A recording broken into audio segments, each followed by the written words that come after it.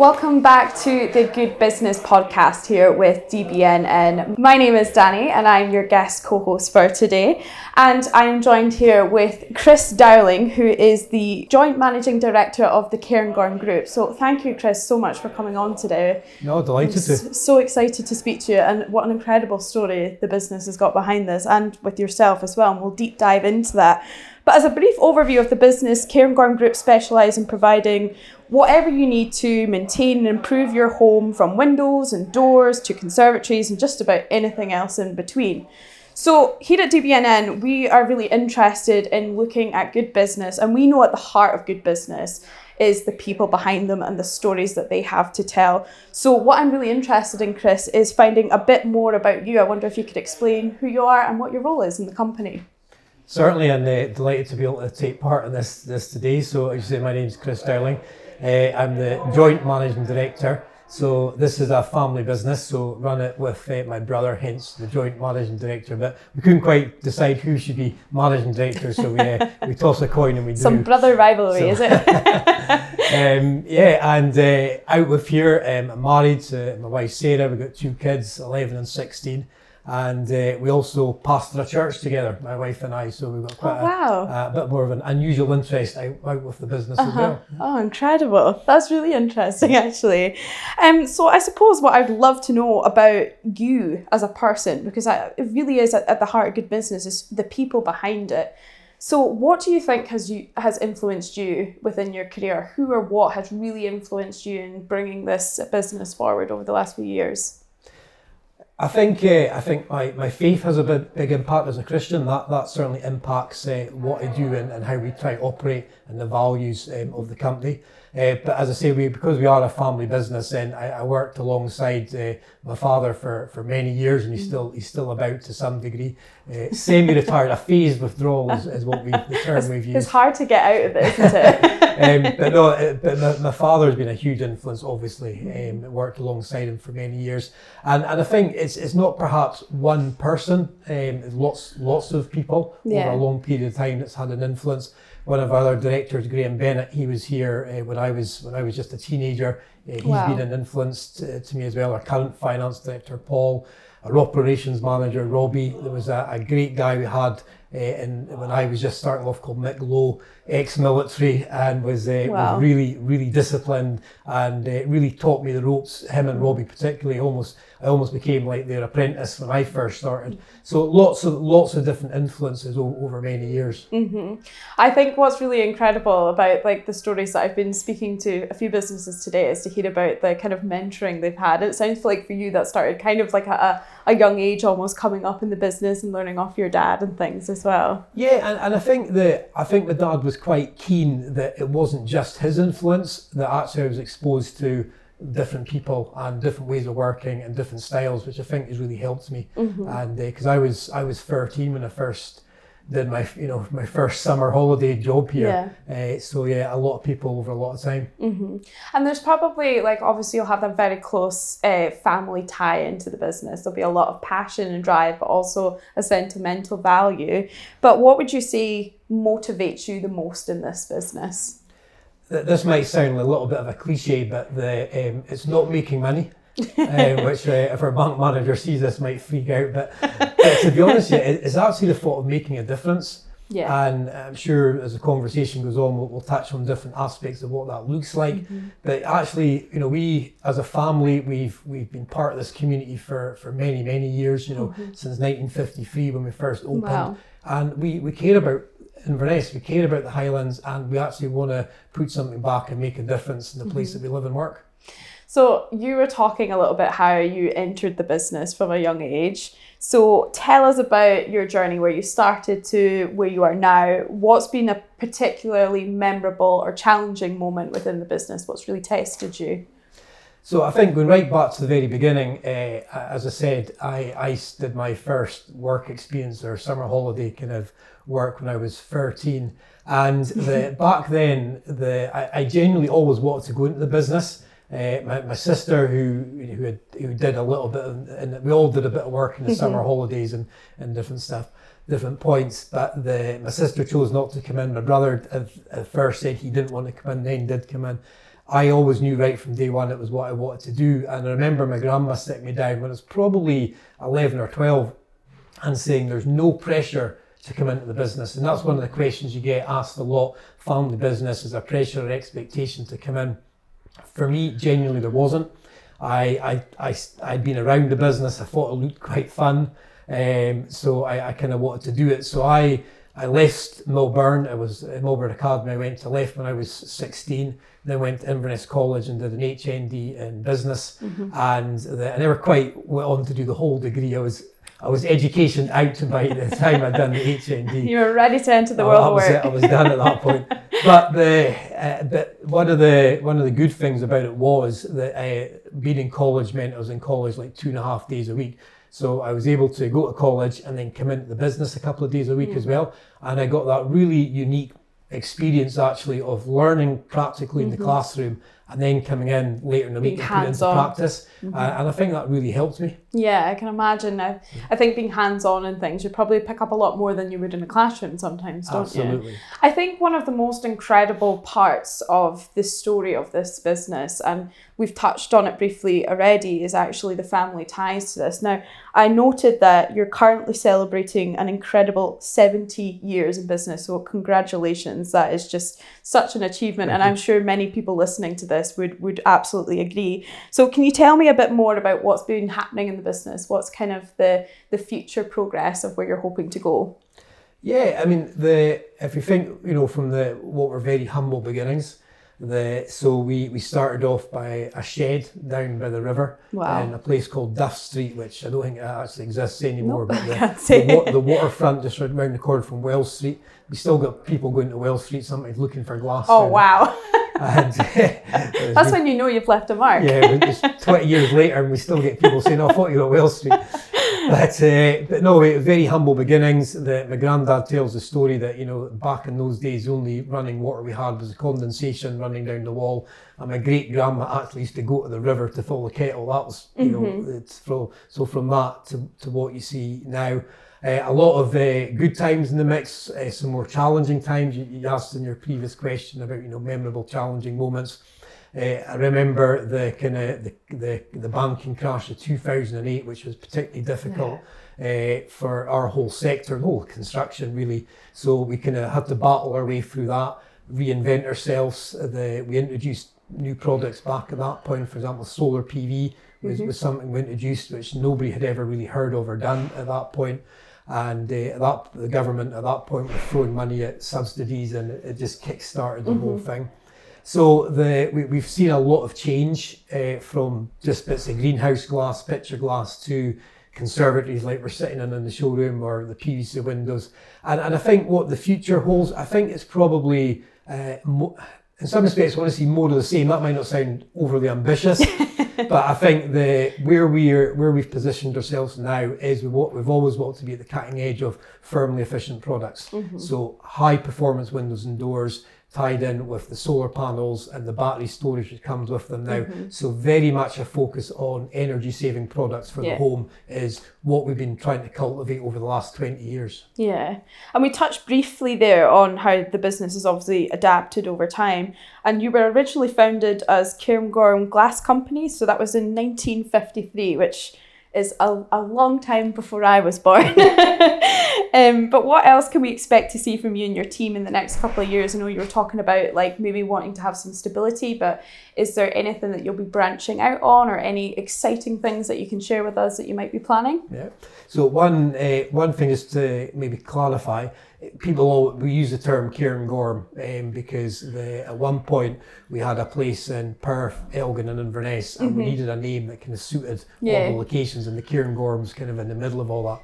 But the company's actual name is still Inverness Glass Company. Oh, that is was it? The registered company at Company's House from 1953. That's still our kind of legal identity. That's quite nice, actually. It is. And staying with the roots. Kept it for quite deliberately over the years for that reasons.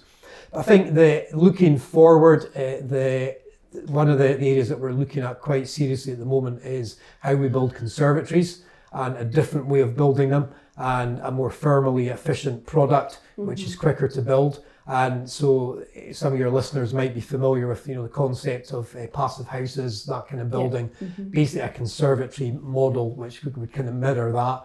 So we're hoping to do something in our showroom towards the end of this year, beginning of next, which is why it's a bit of a building site at the moment if you come in, because we're in the process of designing and working out what that's going to look like.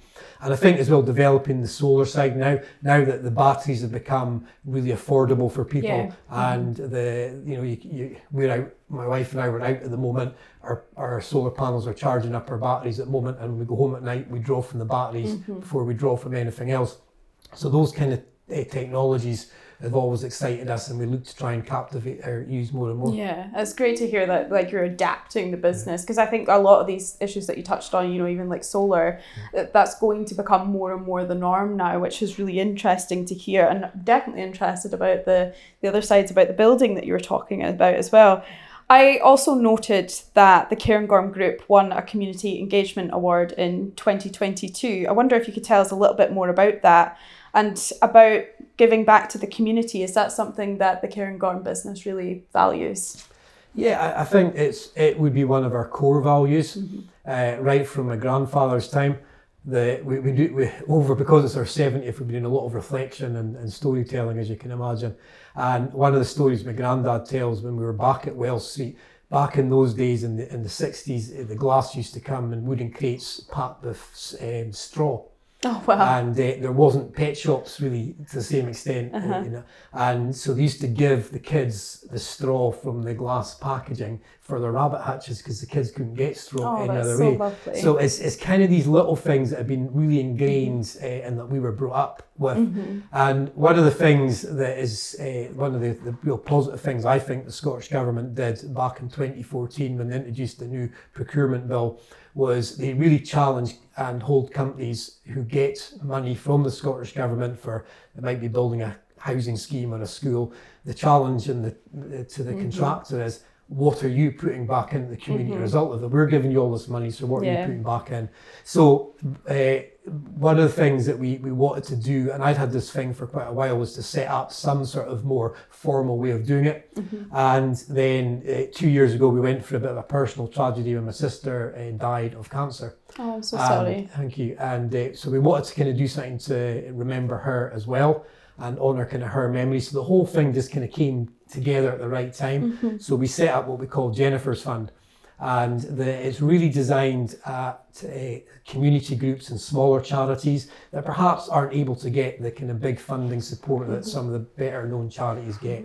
So they're really what we would call micro grants, so grants of up to £1,000. And we encourage people to apply, and then 4 times a year we look at the applicants and give that money back. And it's been really pleasing to see some of the projects that have been supported here in Inverness and across the Highlands. Are you able to give an example of one of the projects that you've helped with? Yes, there's a couple that come to mind. So there's a local church called Inverness Christian Fellowship that my sister actually attended at one point, and they were running a holiday club over the summer to help, and a big part of that was feeding kids. And one of the challenges that we have in society is that kids that rely on school meals, it gets to summer holidays, they don't have that option, so what do they do? So they were one or charity that were stepping in to help that as well. We also, one of the first things that we helped fund was something called Starfishes, which is an additional support needs parent and toddlers group here in Inverness. We actually did that. That was one of the catalyst projects for coming up with Jennifer's Fund, which was particularly nice. And then another one that springs to mind was a local counselling service. And especially given what everyone's been through in the last few years, a strain on mental health. Gosh, yes. So this charity worked specifically with like relationship counselling, and so family dynamics, because obviously being stuck in the house for so long with everyone, it was a huge strain.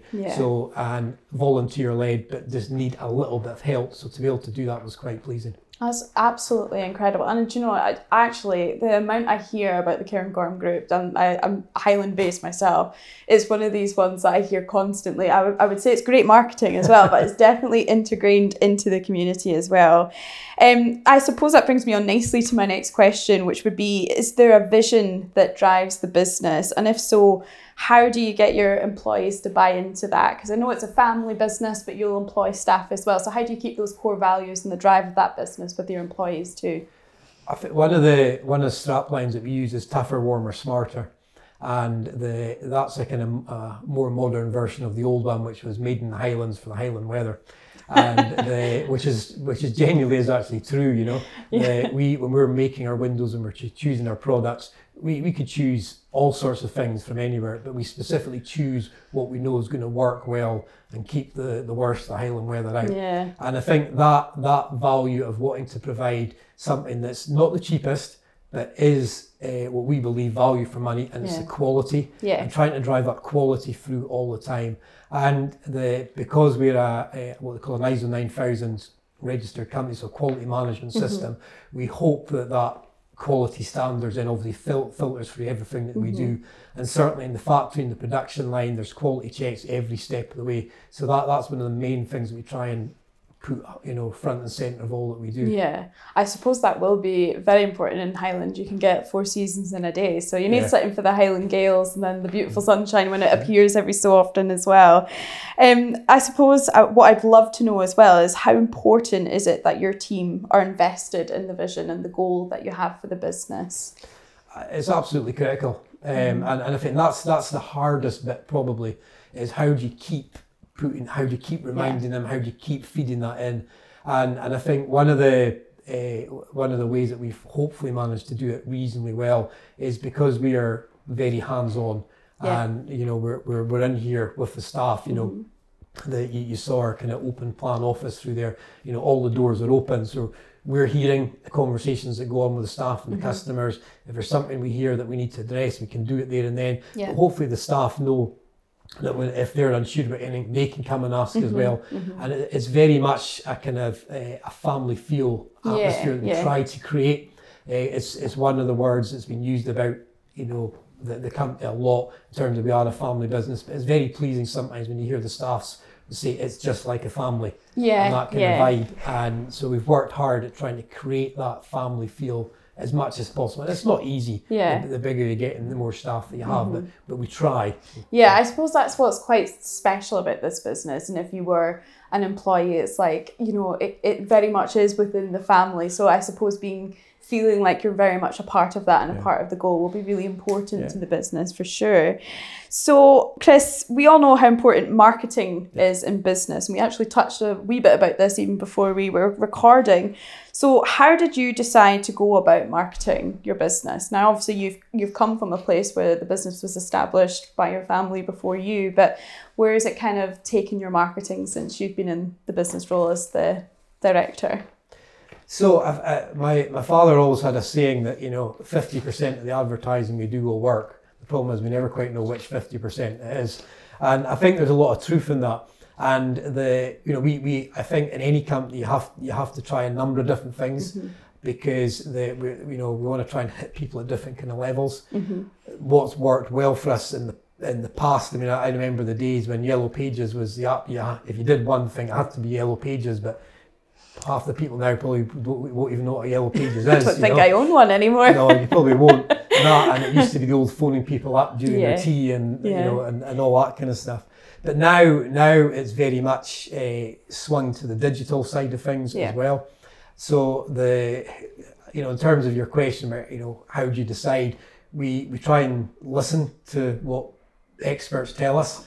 We try and, you know, read and listen to podcasts and even read books about what works and what doesn't work, and then try and distill and fine tune that to what our kind of needs are. But the one of the things that we've always done right from the word go is the local papers, and I think there's something for us around supporting local press and the independence of that and the importance of that. So actually and I guess that's part of the way that we put back as well.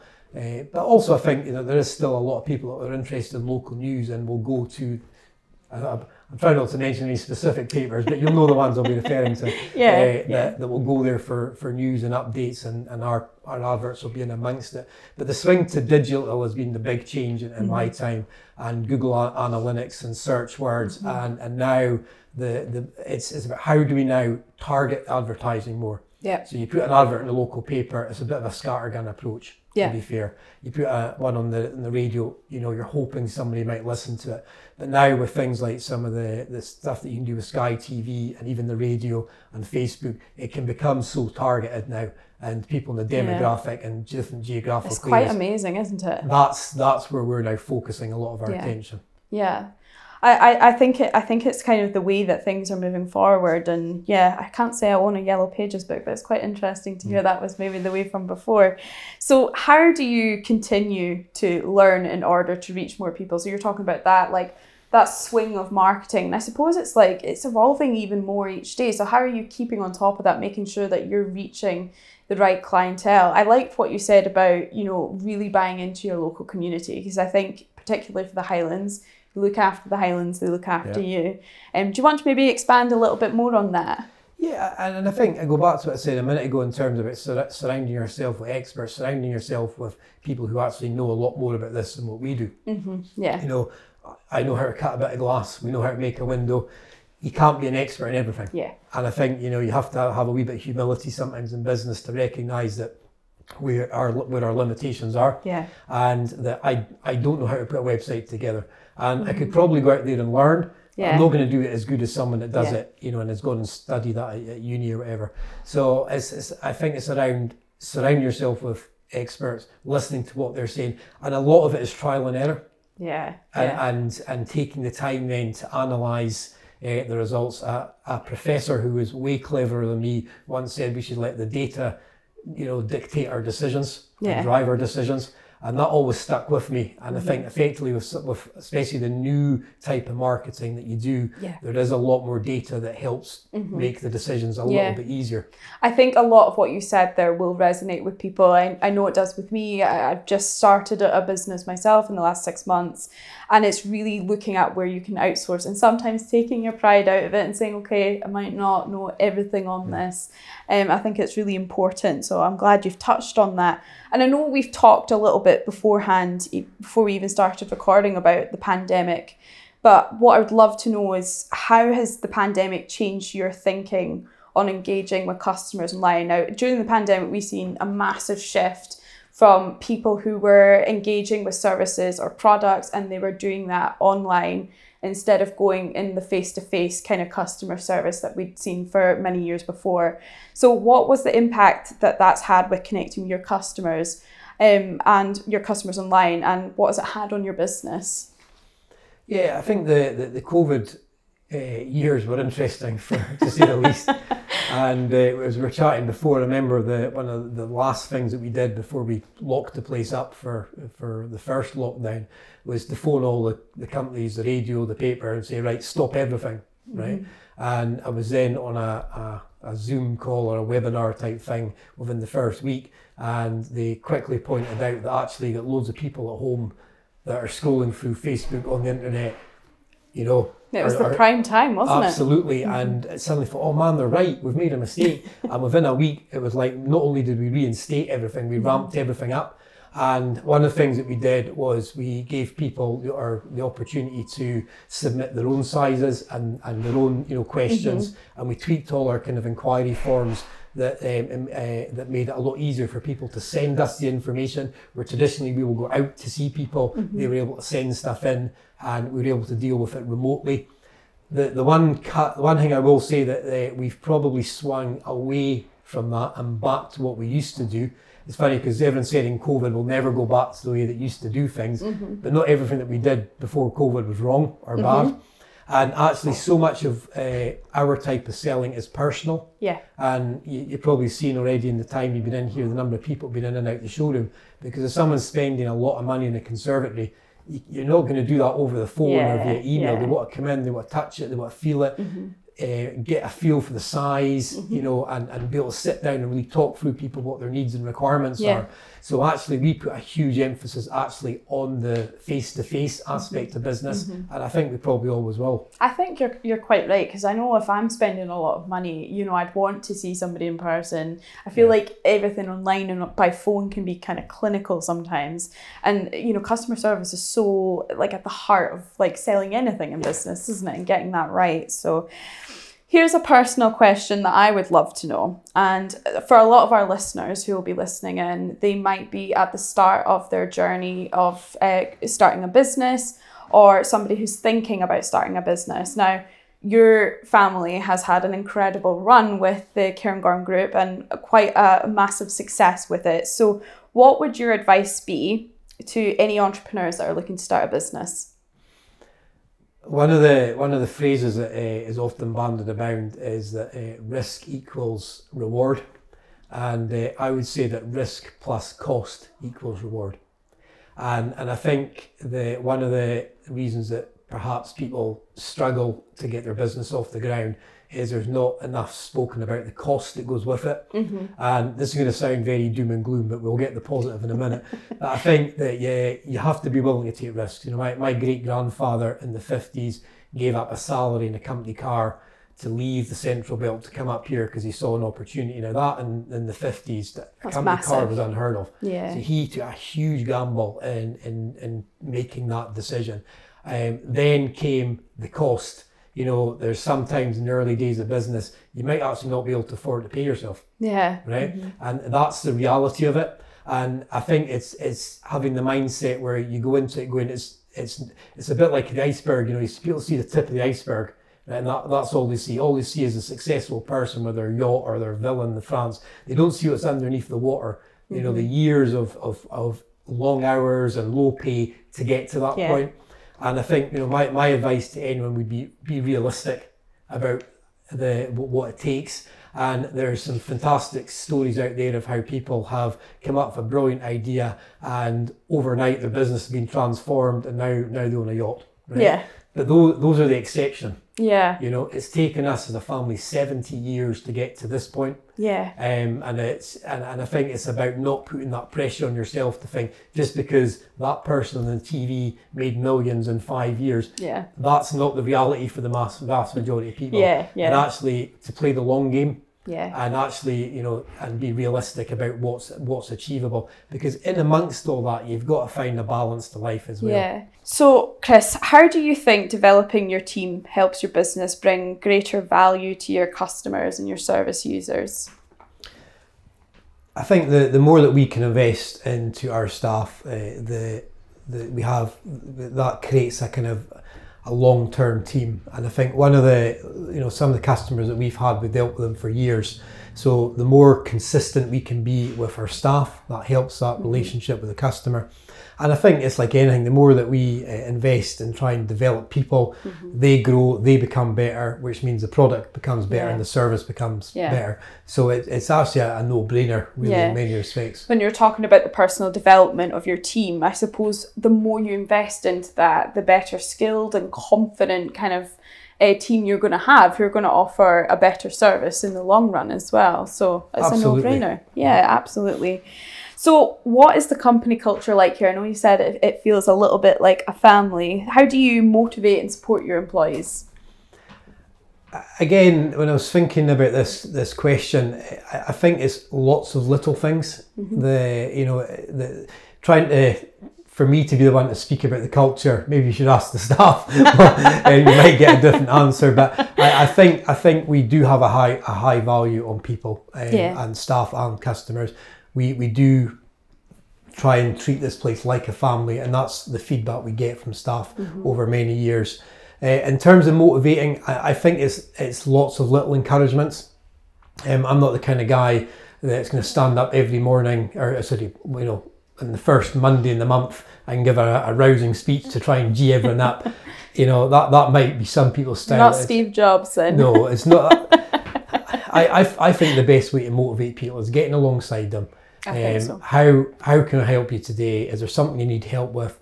Recognising the little moments that they do well and speaking into that, recognising that, you've done a really good job there, thank you. Yeah. I think that those little moments make more of a big difference than some grand gesture. Yeah, I would absolutely agree. It's like having the respect and the support of your colleagues is probably one of the most important things. So we won't see you doing any big rousing speeches anytime soon then, is that what I'm hearing? No, definitely not. Maybe at the Christmas night out or something. What would you encourage young people to start a career in your business area? What would the advice be that you would give to them if they wanted to start in something similar? I think you have to know it. You have to learn about it. You know, and we're very fortunate in this country to have a university you don't have to pay for.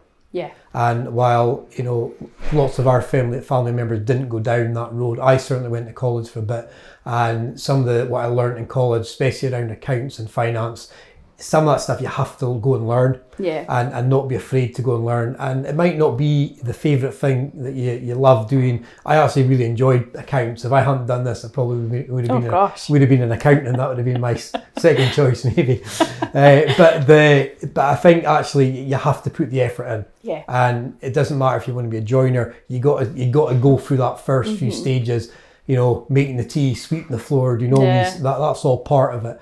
But actually going and learning, finding good people to be around, you know, who are the people who've done well in the industry that you want to be in, and try and learn from them. I'm a huge believer in work experience as well. And we've done many hours of work experience, had hundreds of young people in over the years. And obviously that's what DIW does a lot of as well.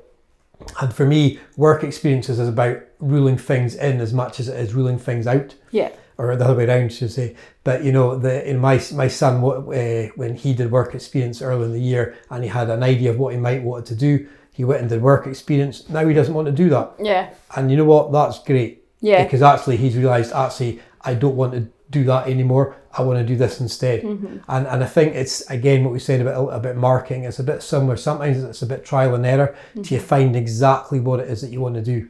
And how do you think? Why do you think your customers come back to you?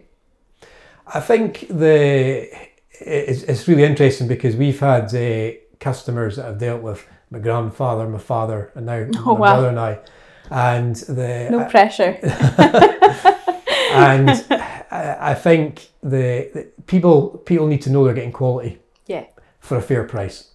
You know, and I think that's got to be a huge part of it. And when things do go wrong, which they do, how do we put that right, and how quickly we put that right?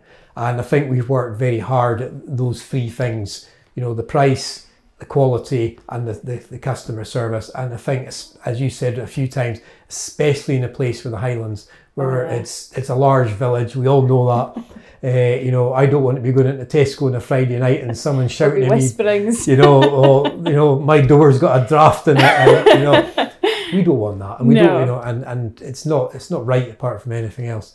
So we work very hard to try and make sure that we get these things right.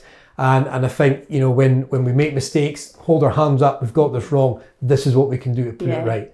And I think that then regains credibility. Yeah, I think you're totally right. Probably the best marketing tool up here is actually the Highland people. You'll be aware and conscious that consumerism is at an all-time high, and customers are more likely to be driven by a commitment to making purchasing decisions that have a positive social, economic and environmental impact. That last one being the kind of more pressing one, I would say, at the moment. So could you tell us a wee bit more about what your team is doing to meet the demands of the conscious consumer? Yeah.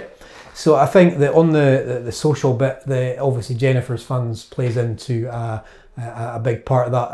As I said earlier, that was a lot of personal reasons for why we wanted to do that.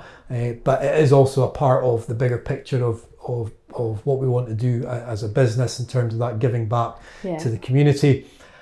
On the environmental aspect of it, it's been an interesting journey because it seems to be like the buzz thing at the moment. You know, what you're doing about your carbon footprint and what you're doing on the green agenda.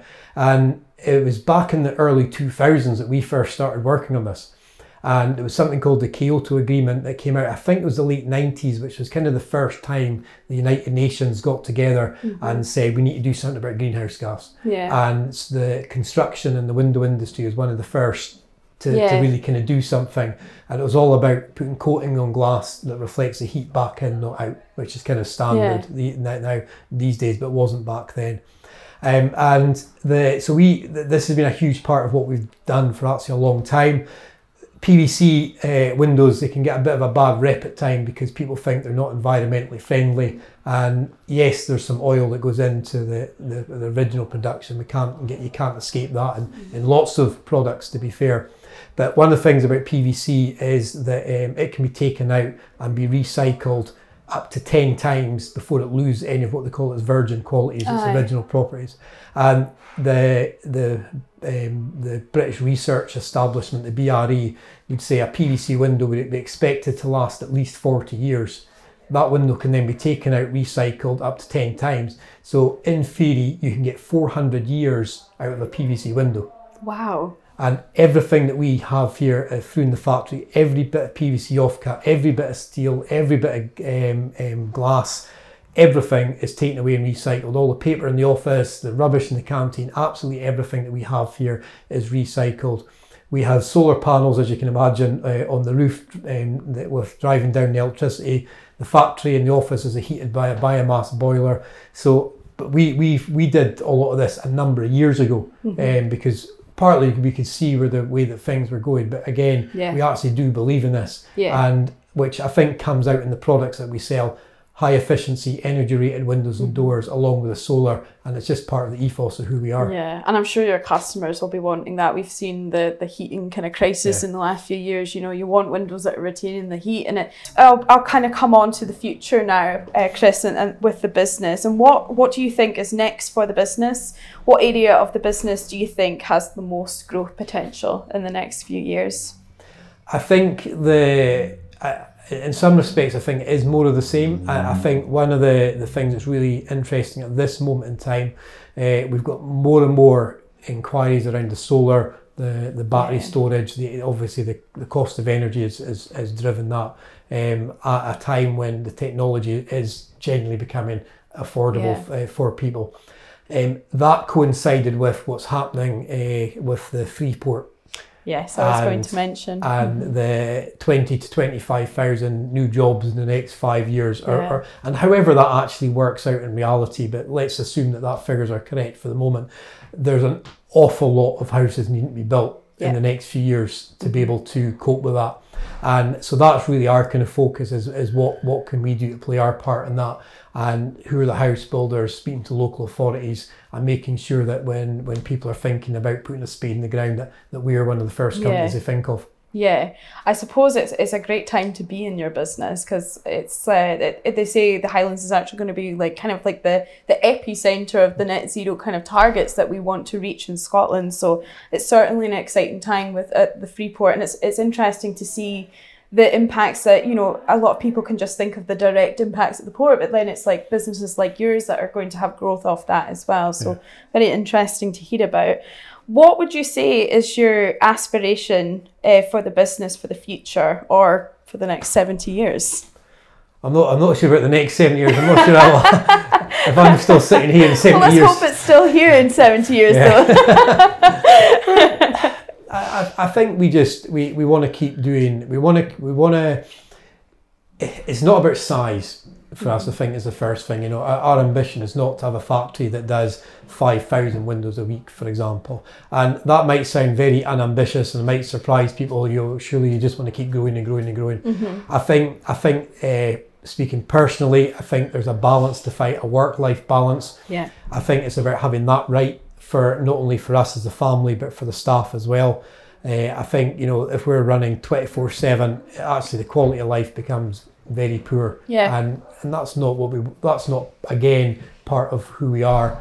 So I think just being content actually with what we have. Contentment I think is an important word in business as well, and not always to be chasing after the next thing. Yeah. And actually making sure that we're building on a solid foundation. One of the big lessons we learned in the early to late 2000s around the banking crisis and all the crash that happened then, ourselves included, you know, we had borrowings, we had bank loans, we had built factories. You have to have a way of being able to pay all that back in the good times and the bad. Yeah. And I think actually just continue to build on a solid foundation one year after the other is actually what's really important. On the work-life balance, I remember speaking to my grandma, and it was my grandma's father, my great-grandfather, that obviously started everything. And I said, why a glass company, you know? And she said, well, they wanted a business, they wanted their own business for a start. And they looked at a number of different options, including opening a hotel, but they wanted a business that was Monday to Friday, which gave them the evening and the weekends for family. Yeah. And again, so that's in us as well.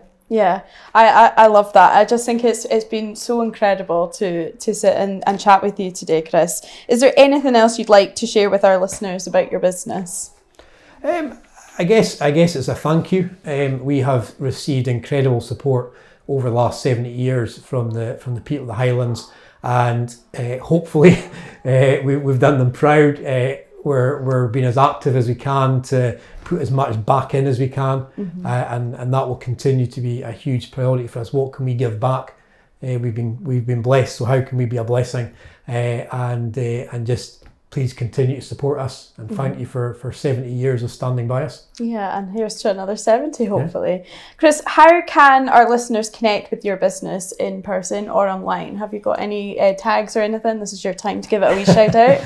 So we have the usual social media channels, the Facebook, the Instagram.